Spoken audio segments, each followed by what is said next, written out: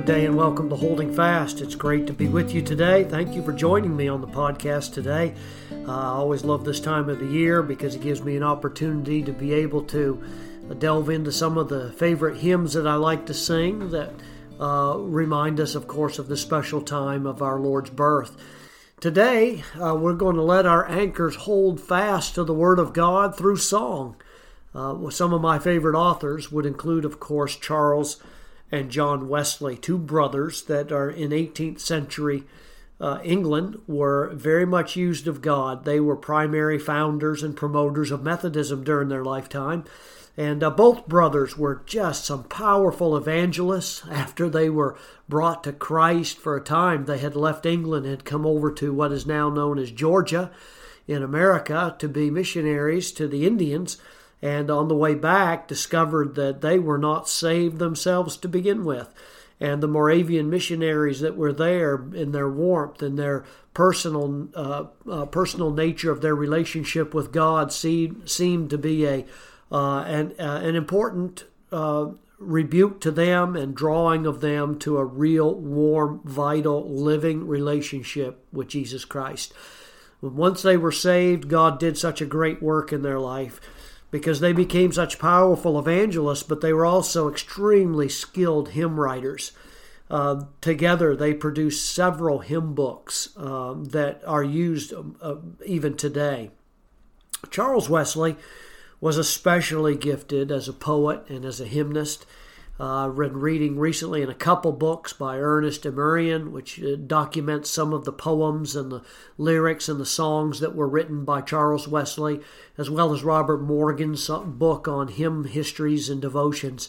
And my favorite Christmas hymn of all time is Hark the Herald Angels Sing.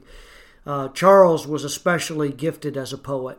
He wrote nearly 9,000 poems, and he contributed some 6,500 hymns to the church.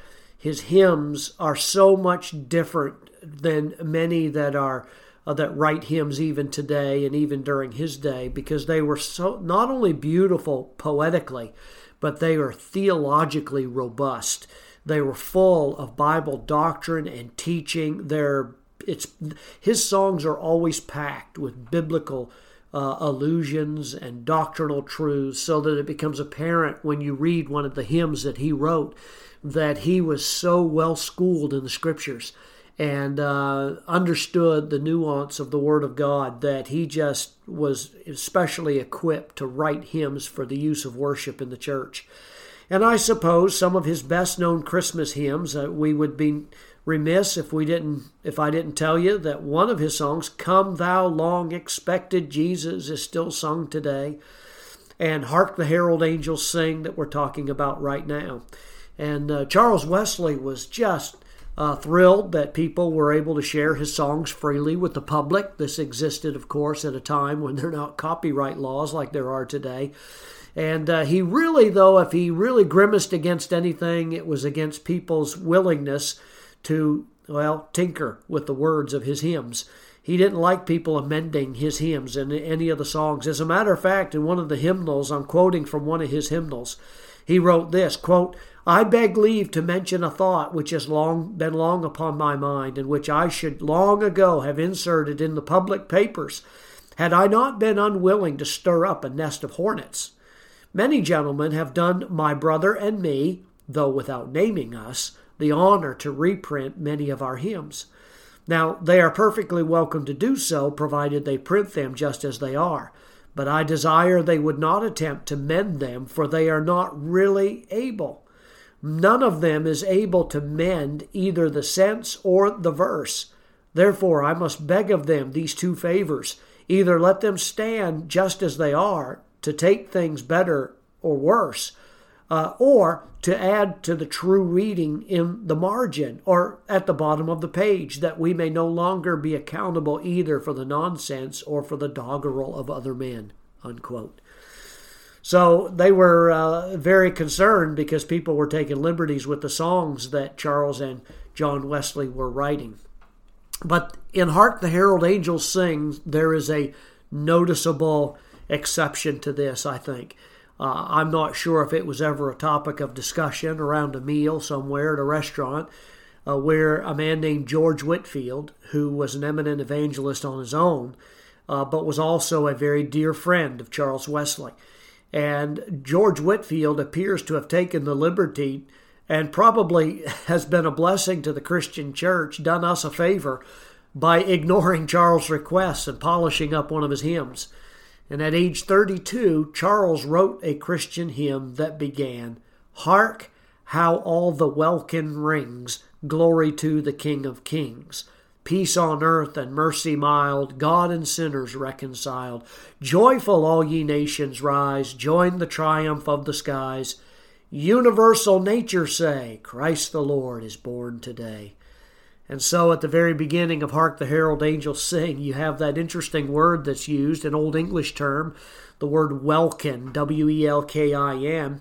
It was an Old English term that meant the vault of heaven. So when Whitefield published this song in 1753, he changed the words to the now beloved Hark the Herald Angels Sing instead of Hark how all the welkin rings. Which is an interesting change, but I think one that was needed and actually stands the test of time. Now, for those of you that are interested in tracing out the numerous scriptural references, which I believe is a great devotional exercise if you have opportunity, take Hark the Herald Angels Sing and go verse by verse and trace out the scripture and where you find the truth that Charles has drawn from there in order to make the song. I'd encourage you to take the time to do that. Read through the verses of the hymn in your devotional time and reflect on the related scriptures. We've all come to know and appreciate much more fully both who Christ is and the many spiritual blessings He brought to us this time of the year. And a good hymn does exactly that. It directs your mind and your heart towards Scripture. It's not so boringly repetitive that it take you 2 minutes to figure out how they got the phrase. But rather, if it causes you more intense meditation and reflection on the Word of God, that's a good hymn. It's got a good start anyway.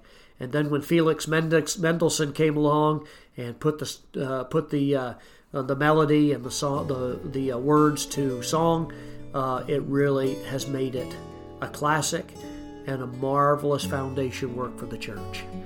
Hark, the herald angels sing. I encourage you to meditate on the truth of that even today. God bless you. Walk with the Lord. Enjoy the hymn and the time of the year we're in. Walk with